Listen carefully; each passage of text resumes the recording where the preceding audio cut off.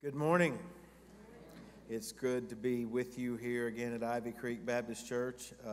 Many of you have asked about my family and my vacation from this last week, and we thoroughly enjoyed ourselves and had the opportunity to get away. And some rest and relaxation is always a good thing to recharge the soul, and so we were able to do that. And I thank you for a church family giving us that and providing us that opportunity to do that. And I'm also grateful to the staff in whose capable hands I left things when I depart. And I'm grateful to Pastor Dave for filling in for me last week. And it's a great amount of confidence that you can walk away and know that it is in good hands when you are gone. And you as a church family ought to be grateful for that as well, to know that that is the case. And so we are grateful for that. We want to continue to pray for Dave, as well as all the rest of those, as Ted mentioned earlier, who are in Guatemala serving on mission there this week. And so continue to remember them and lift them up in your prayers throughout this week, that God might grant them safety and that He might grant His grace to go before them, and that He might open hearts and minds and eyes to the truth of the gospel, and that much fruit will be borne by their time there in Guatemala. If you've got your Bibles, and I hope that you do, please take them out and turn with me once again to the book of Genesis and to chapter 44. Genesis 44. We're going to continue our study through this book, and we're going to pick up where we left off a couple of weeks ago. And perhaps there's some of you here who've not been on this journey with us as we've been working our way through the book of Genesis. And if that's the case, I just want to kind of reset things for us all this morning. We're in the middle of an extended narrative that focuses our attention on the life of a man named Joseph, who was the 11th born of 12 sons to a man named Jacob. Jacob was the son of Isaac. Isaac was the son of Abraham. And significantly, this story concentrates about what has happened with Joseph. Joseph was Jacob's favorite son. But his favored status got him into significant trouble with his older brothers, particularly. Those 10 older brothers became jealous of Joseph. They stripped him of his coat of many colors that many would know about, that Jacob, his father, had given him. They threw Joseph into a pit, and they ultimately sold him into slavery. And then those 10 older brothers dipped Joseph's coat of many colors into goat's blood, and they took it back to their father Jacob in an attempt to get him to believe that Joseph had been killed by wild beasts. But then, through a twisting and turning series of events that displays God's divine providence, and a phenomenal story, the details of which I will not take time to rehash this morning, Joseph went from being a mere slave to being the second in command in the land of Egypt, which was the most powerful country in the world at that time. And it was while he was in that powerful position that we read that a great famine hit not only in Egypt, but in all of the countries surrounding there. But because of Joseph's foresight, because of his administration, because of his management, Egypt was able to not only be able to store up enough grain and enough food to support themselves, they became the central point that all the other countries in the world would come to in order to get their food.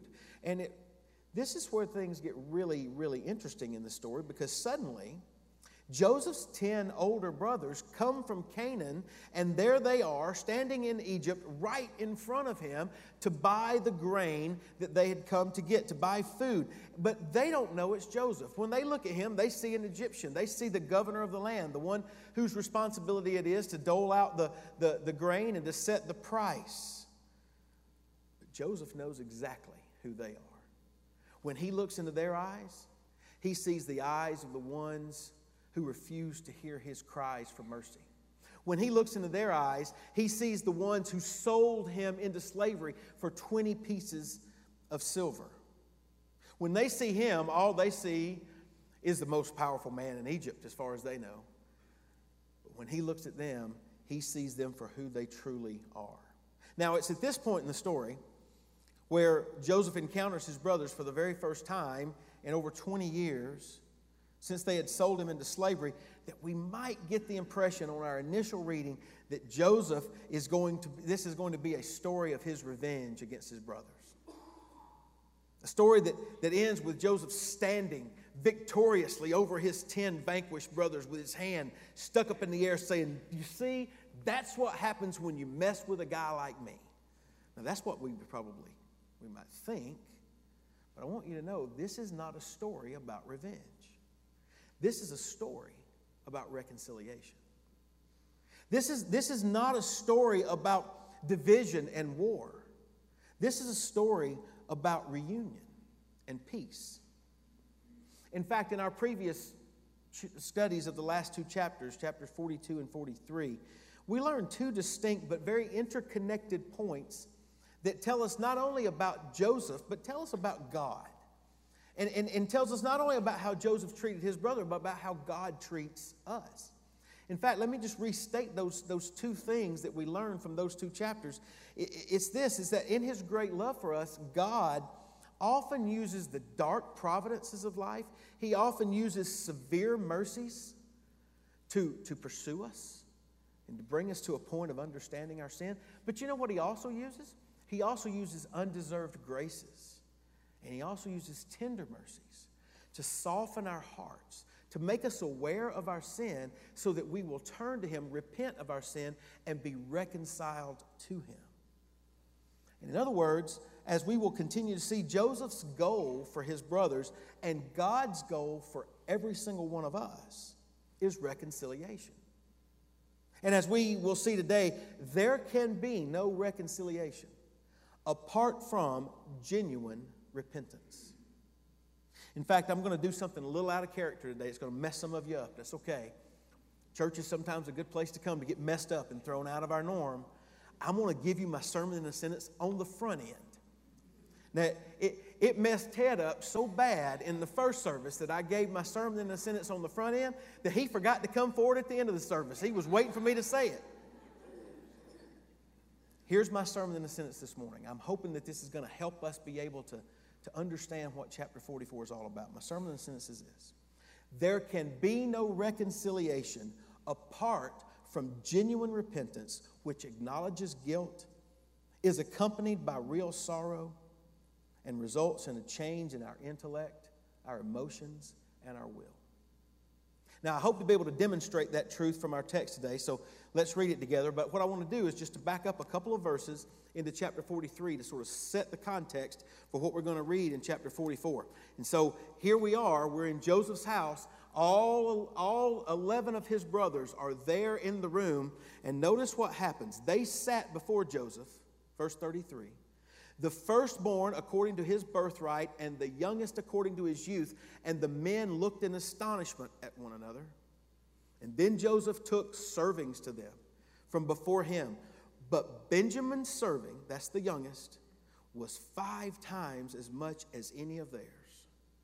So they drank and were merry with him.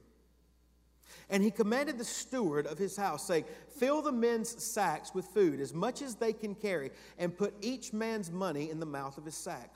Also, put my cup, the silver cup, in the mouth of the sack of the youngest, and his grain money. And so he did, according to the word that Joseph had spoken. And as soon as the morning dawned, the men were sent away, they and their donkeys.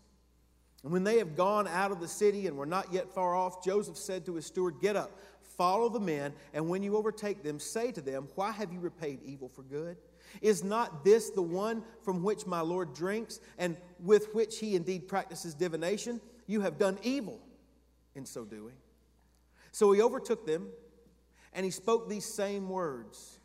And they said to him, why does my Lord say these things? Far be it from us that your servants should do such a thing. Look, we brought back to you from the land of Canaan the money which we found in the mouth of our sacks. How then could we steal silver or gold from your Lord's house? With whomever of your servants it is found, let him die, and we will also be my Lord's slaves. And he said, now also let it be according to your words. He with whom it is found shall be my slave, and you shall be blameless. Then each man speedily let down his sack to the ground, and each opened his sack. So he searched. He began with the oldest and left off with the youngest. And the cup was found in Benjamin's sack. Then they tore their clothes, and each man loaded his donkey and returned to the city. So Judah and his brothers came to Joseph's house, and he was still there. And they fell before him on the ground. And Joseph said to them, "What deed is this you have done? Did you not know that such a man as I can certainly practice divination?" Then Judah said, "What shall we say to my Lord? What shall we speak? Or how shall we clear ourselves? God has found out the iniquity of your servants. Here we are, my Lord's slaves, both we and he with whom the cup has found." But he said, "Far be it from me that I should do so. The man in whose hand the cup was found, he shall be my slave. And as for you, go up in peace to your father." Then Judah came near to him and said, "O my Lord, please let your servant speak a word in my Lord's hearing. And do not let your anger burn against your servant, for you are even like Pharaoh. My Lord asked his servant, saying, 'Have you a father or a brother?' And we said to my Lord, 'We have a father, an old man, and a child of his old age who is young. His brother is dead, and he alone is left of his mother's children, and his father loves him.' And then you said to your servants, 'Bring him down to me, that I may set my eyes on him.' And we said to my Lord, 'The lad cannot leave his father, for if he should leave his father would die.'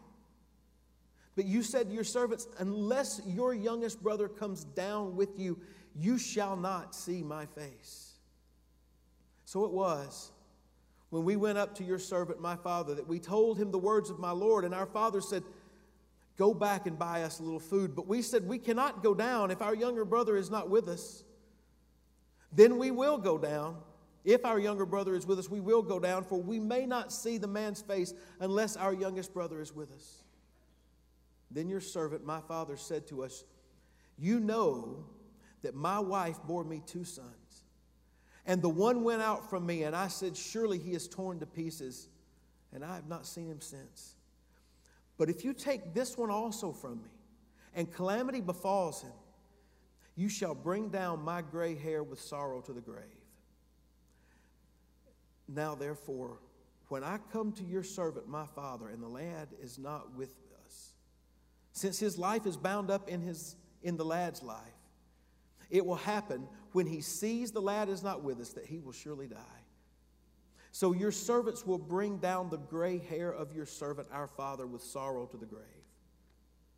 For your servant became surety for the lad to my father, saying, If I do not bring him back to you, then I shall bear the blame before my father forever. Now therefore, please let your servant remain instead of the lad as a slave to my Lord, and let the lad go up with his brothers. For how shall I go up to my father if the lad is not with me? Lest perhaps I see the evil that would come upon my father." Brothers and sisters, this is the word of God for the people of God. Let's pray together this morning. Father, we thank you for your goodness and your mercy to us. We thank you for your holy scriptures that we have, that we can open up and read. We thank you for the fact that they form for us, as it were, a mirror that we can look into, that shows us who we are with true clarity.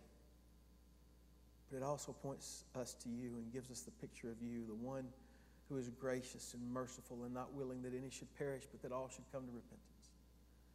So I pray this morning as we study your word, your Holy Spirit would move in our hearts and move among us, convict us of sin and of righteousness and judgment to come.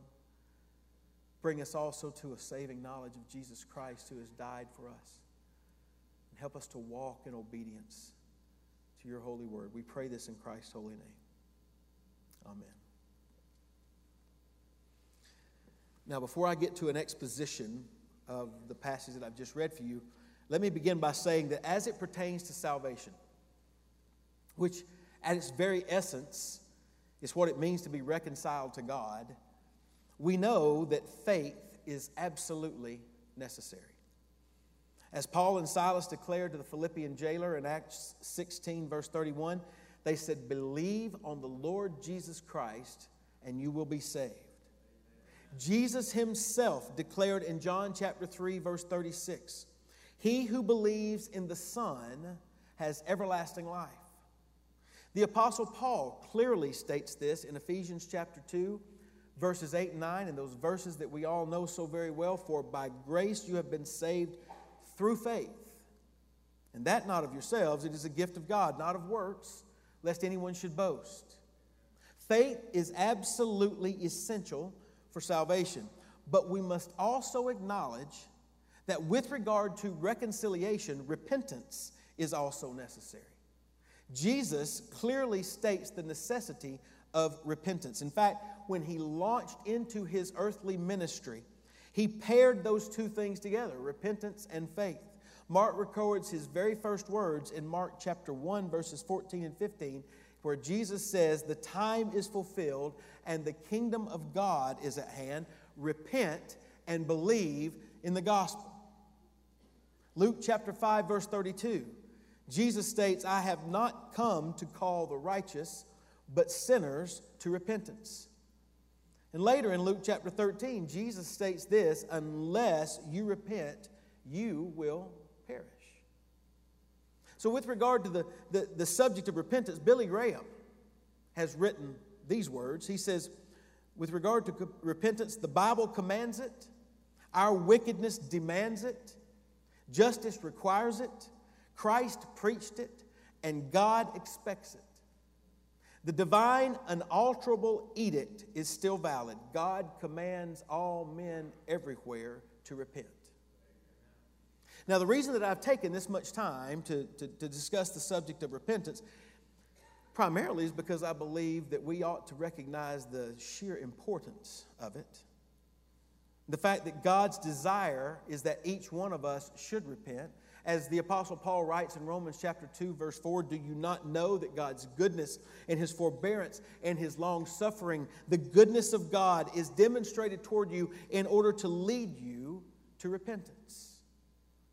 Furthermore, God not only desires repentance from you, but as I have stated, without repentance, reconciliation is impossible. I mentioned Luke 13 earlier. On that occasion, Jesus was questioned about two different disasters that had occurred.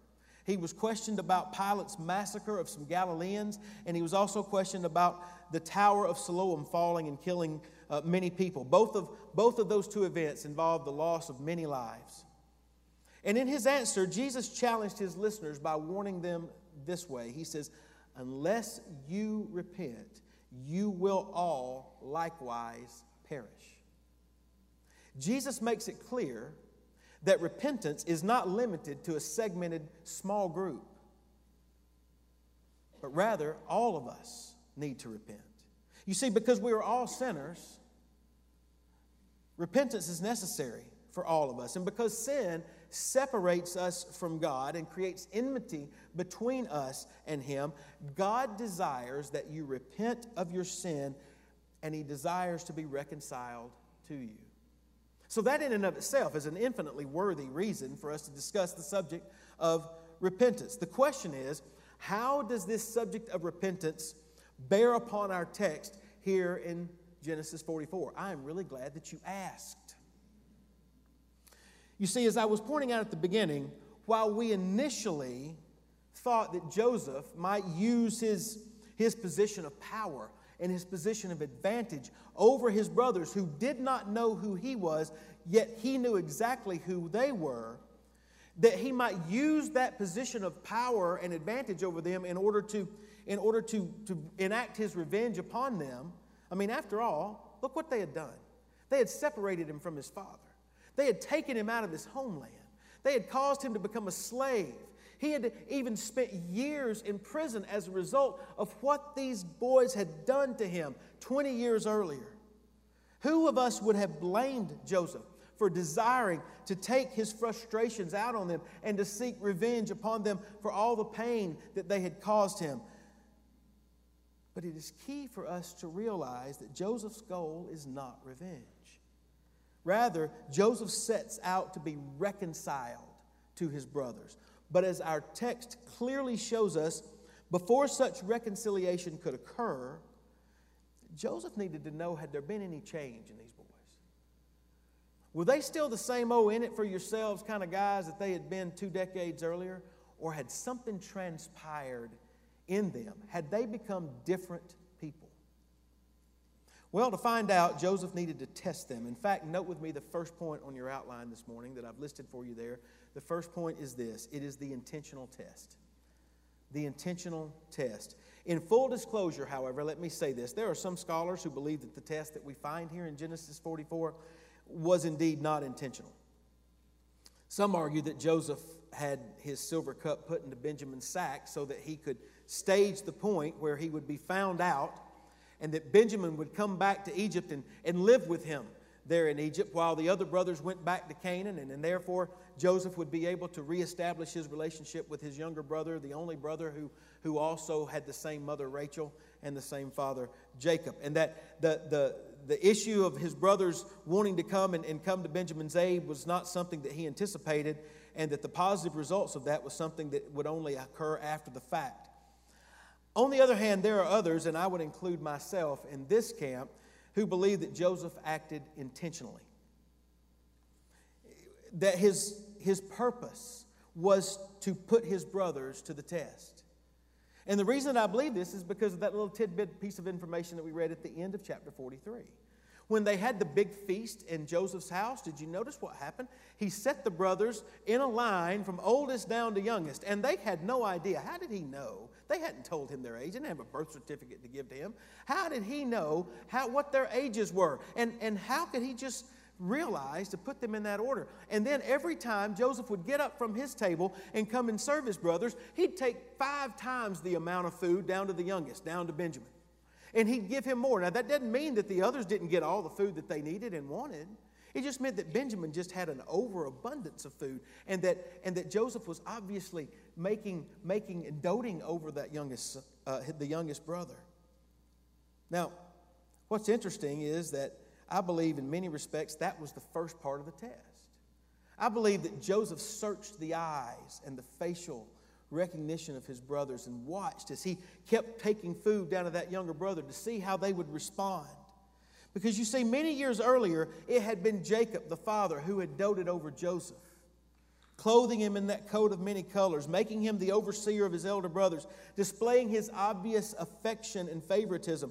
And as a result, his brothers became jealous and they became resentful. And they hated Joseph because of the treatment that he received. The question was now, would his brothers do the same with Benjamin, who was being doted over and specially treated by this Egyptian? No doubt I believe that Joseph searched their faces and looked to see what he could find, but the Bible doesn't tell us that he saw anything. So after they had all gone to bed that night, he set up the next set of the test. He told his steward, he said, go take all the money that they brought to buy the grain, put it back in the mouth of their sacks, and oh, by the way, take this silver cup, the one that I always drink out of, put it in the sack of the youngest one. And when all this happened unbeknownst to the brothers, and so when they woke up the next morning, they all mounted their donkeys, they said their goodbyes, they put everything in place, and they headed back to Canaan. And I can just imagine this was probably the best trip. I mean, after all 11 of the brothers were there. They had been proven that they were honest men.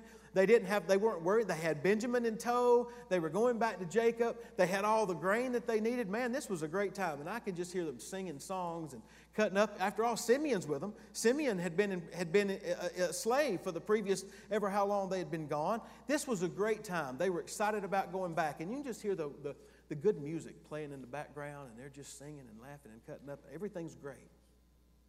Except everything wasn't great. Because the Bible tells us suddenly they're overtaken by that same steward. And you can just sort of hear the needle scratching across the record. And suddenly everything just come into a halt. And he says, you've done something evil. One of you has taken the silver cup of my master. And they say, wait, whoa, hold on, big fella. That doesn't even make sense. None of us has stolen anything from your master. Look, when we came back from Canaan, we brought the money back with us that had been put back into our sacks the last time. That doesn't make any sense that we would bring money back to him and then steal something from his house. In fact, we're so confident that none of us stole anything from your Lord's house that if you find it in our sacks, you can kill the one in whom has stolen it, and the rest of us will become your slaves. And the steward said, that won't be necessary. It's as you said, the one whom we sack, we find the silver cup will become our slave. But the rest of you can go free. So they said, well, go ahead and start searching. And so one after the next, they pull the sacks off the camels. And the steward starts. And he starts with the oldest. He starts with Reuben. And he looks through, and surely enough, there's nothing there. And he makes his way down. Now remember, this is the same steward that knows where this cup is. He knows it's in the youngest. So he's building the tension of the moment. He begins with the oldest and works his way down. And the whole time, you can just see those guys are probably going, I told you wasn't going to find anything. I mean, you can keep looking all you want to. You're not going to find it. It's not going to be there. Go ahead. Spend the rest of the afternoon looking if you need to, but you're not going to find it. And he works his way down from the oldest to the youngest. And sure enough, he gets to Benjamin's sack, and he opens it up, and there's the bag of money. But you can just almost hear the grain rolling across and making that tinging sound. And they hadn't heard that. And suddenly the light from the sun shines down, and it glints off the side of that cup as he pulls it up, and he says, aha, here it is. Now, what's interesting at that moment is that Moses tells us that the brothers all tear their clothes. That's a little weird for us in our context today to know exactly what that means, but in biblical times, to tear one's clothes was a sign of lament. It was a sign of grief. And what's interesting is that Gordon Wenham notes that when Joseph disappeared, back in chapter 37, when he was gone, the only person who tore his clothes in chapter 37 was Jacob. But here, all the brothers tear their clothes in grief, which Wenham notes is the first sign of fraternal solidarity. Now, consider what lay in front of the brothers at this point. They had a choice. The steward had already told them that only the guilty one need to return and become a slave. All the others could go free. They could go back to Canaan. But according to verse 13, each man loaded his donkey and returned to the city. Now, as I said, I believe that Joseph had intentionally set this test up to see how his 10 older brothers would respond. He had constructed a situation that paralleled the one that he had faced many years earlier. The only difference is that Benjamin is now the one who takes Joseph's place with being the favored younger brother. And this situation was ripe for betrayal. After all, the 10 older brothers, they could have plotted and said, well, let's go on and go back to Canaan. We'll just leave Benjamin here. We'll tell Dad the same thing. We'll tell him that a beast came along and killed Benjamin and he's no more. Or they could have said, look, Benjamin stole and he got caught and he is now in prison in Egypt. We could just tell him the truth. Whatever the case, we can go free. We can sacrifice him so that we might be set free. But that's not what they did. Instead, Moses tells us in verse 14 that Judah and his brothers came to Joseph's house and they fell before him to the ground. Now here's what I want you to notice about what Moses is doing. When Moses tells us that Judah and his brothers came to Joseph's house, do you notice what he's saying? Judah is now the leader. Judah's the one that leads the brother. Wherever Judah goes, the other 9 follow. Whatever Judah says, he's speaking for the rest of the brothers. And also notice this, that in chapter 37, Joseph had those dreams about all the sheaves, his brother's sheaves bowing down to his sheaf, and all of the stars bowing down to his stars. Well, right here, we begin to see every bit of that coming to play. And all of his brothers now, they're back at Joseph's house. And Joseph continues asking them questions. What is this that you've done? And Judah takes the lead by responding. And his response may surprise us. Judah doesn't immediately begin defending Benjamin, stating that Benjamin had no idea how that cup got into his sack. Nor does he use the logic that he had been using. The logic that says that, look, we brought you the money back, so why would we be stealing from you now? Instead, Judah says this in Genesis 44, verse 16. He says, what shall we say to my Lord? What shall we speak? Or how shall we clear ourselves? God has found out the iniquity of your servants. Here we are, my Lord's slaves, both we and he also with whom the cup was found. Do you remember on the first trip when they had found the money in the mouth of their sacks on their way back to Canaan? And when they first figured out that the money that they were supposed to pay for the grain had been returned to them, there was not a sense of excitement and joy. No, there was just the opposite. In fact, according to chapter 42, verse 28, when they found that money, it says that their hearts failed them and they were afraid, saying to one another, what is this that God has done to us? In other words, they realized that God was somehow at work in the circumstances, that in His justice, He was searching them out. His divine finger of justice was pointing and touching something in their lives that they had kept secret for over 20 years. The fact that they had sold their brother into slavery. Well, here in chapter 44, according to Judah's words, as they find themselves standing before the governor of Egypt, that truth is driven home even deeper. Though I believe that they knew that Benjamin was not guilty of stealing that silver cup, Judah nevertheless recognizes that they were guilty of a crime far worse than theft.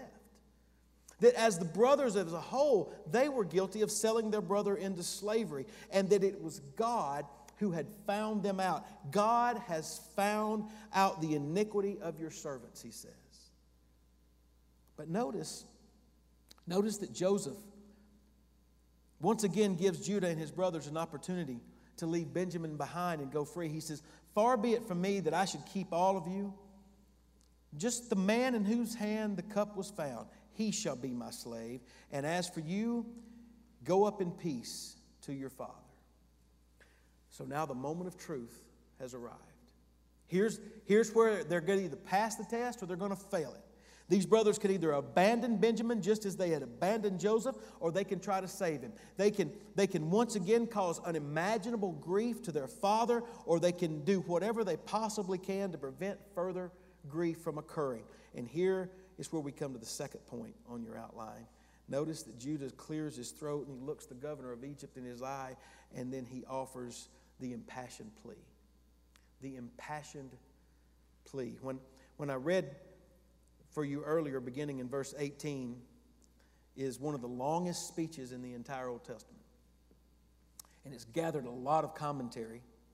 One has called it the most poignant and powerful speech in the Old Testament. Another has said this, that in all of literature there is nothing more pathetic, and by that he means pitiable or moving or touching, than this appeal. Another has written this, that this is one of the manliest, most straightforward speeches ever delivered by any man.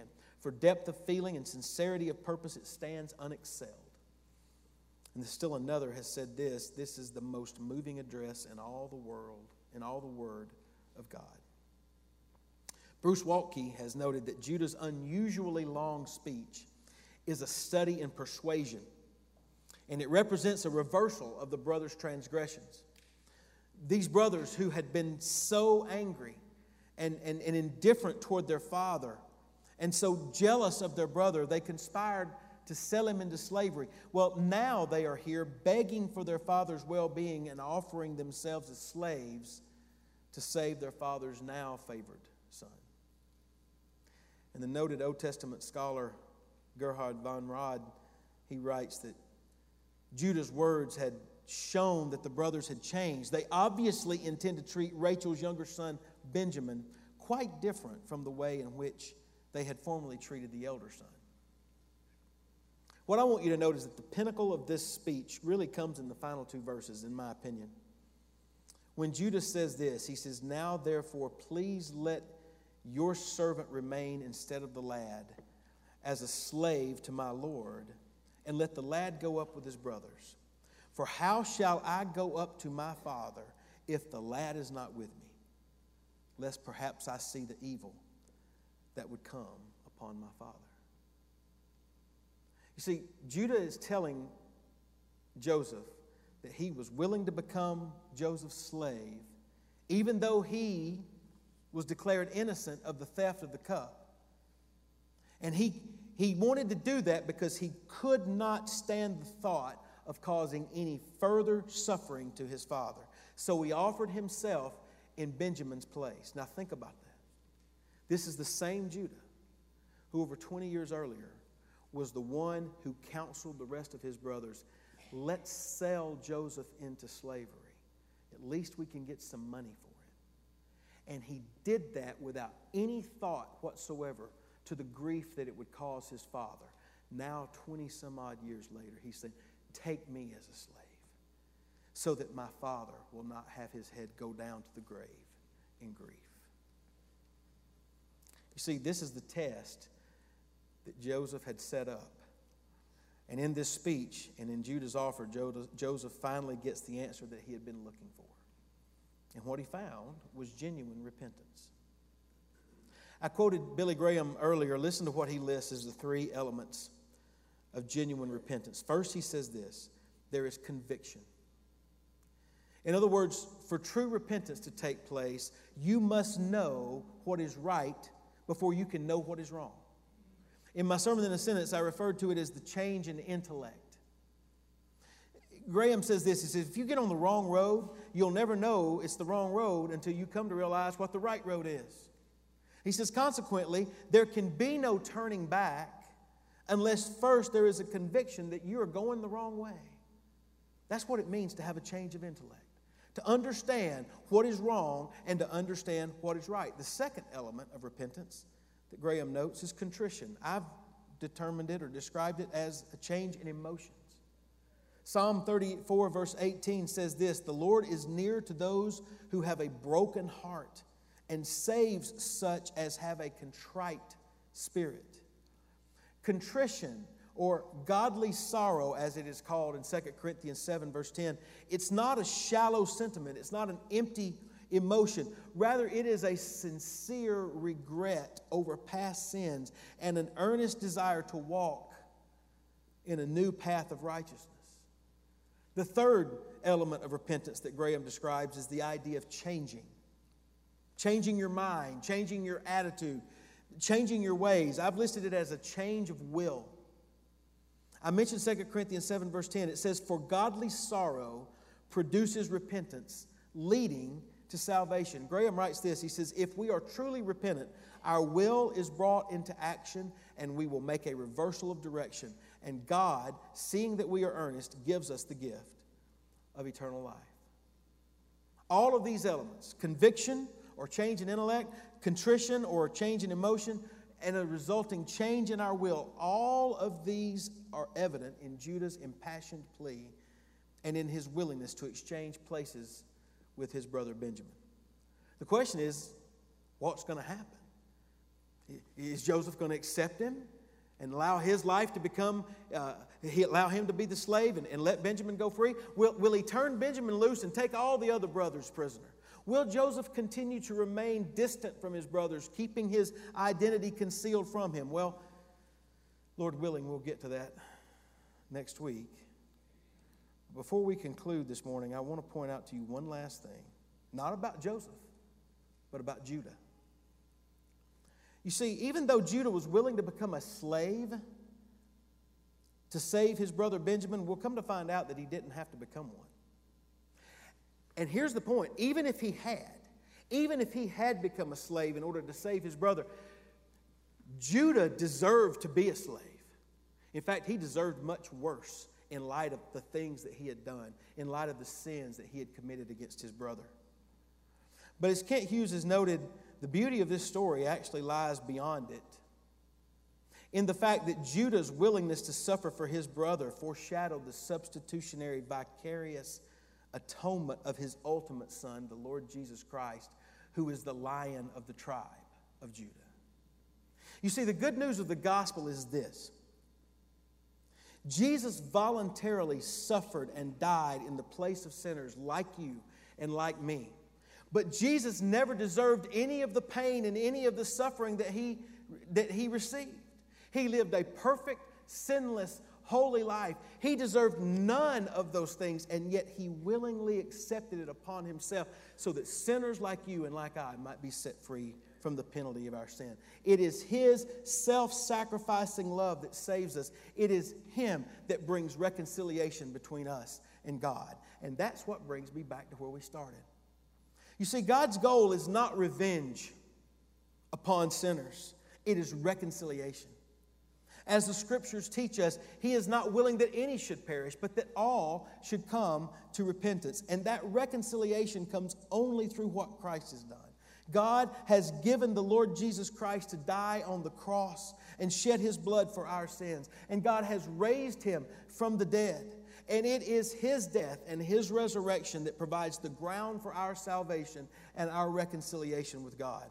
And as sinners, you and I must place our faith in the finished work of the Lord Jesus Christ. And as sinners, in faith, we must repent of our sin and turn from it in order to be reconciled to God. Repentance and faith go hand in hand. So let me ask you this morning, have you repented? Have you come to the place in your life where you recognize your sin and you desire to forsake it and you confess it before God? As I have attempted to show, genuine repentance results in godly sorrow that brings about change. A change in your intellect, a change in your emotions, a change in your will. So the question is, have you changed? Is your life different from how it once was? So I want you to know there can be no reconciliation apart from genuine repentance, which acknowledges guilt, is accompanied by godly sorrow, and results in a change in our intellect and our emotions and in our will. Brothers and sisters, this is the Word of God for the people of God. Let's pray together this morning. Our Father, we thank You for Your goodness to us in that you declare to us the truth. You show us from Your Scriptures exactly who we are and what our needs are. And we can't hide behind anything. We can't continue to look side to side and say that this is about someone else, because the Scriptures declare that it is something that all of us must do. Every single one of us in this room must come to the place where we recognize that apart from Your grace and mercy, we will stand condemned before a holy and just God. But Your desire is to be reconciled to us. And You have provided the means by which our reconciliation can occur, and that is through Jesus Christ. And so You call us to faith and to repentance. My prayer this morning is that there will be not one who will leave this place having not come to grips with that. My prayer is that Your Holy Spirit might bring conviction of sin and righteousness and judgment to come. My prayer is also this morning that You will continue to encourage us by the love that You have shown us through Christ. Help us to understand that love and to live in light of it. I thank You for this day and for this opportunity to spend time in Your Word. Now I pray that You would glorify Yourself in this time of invitation.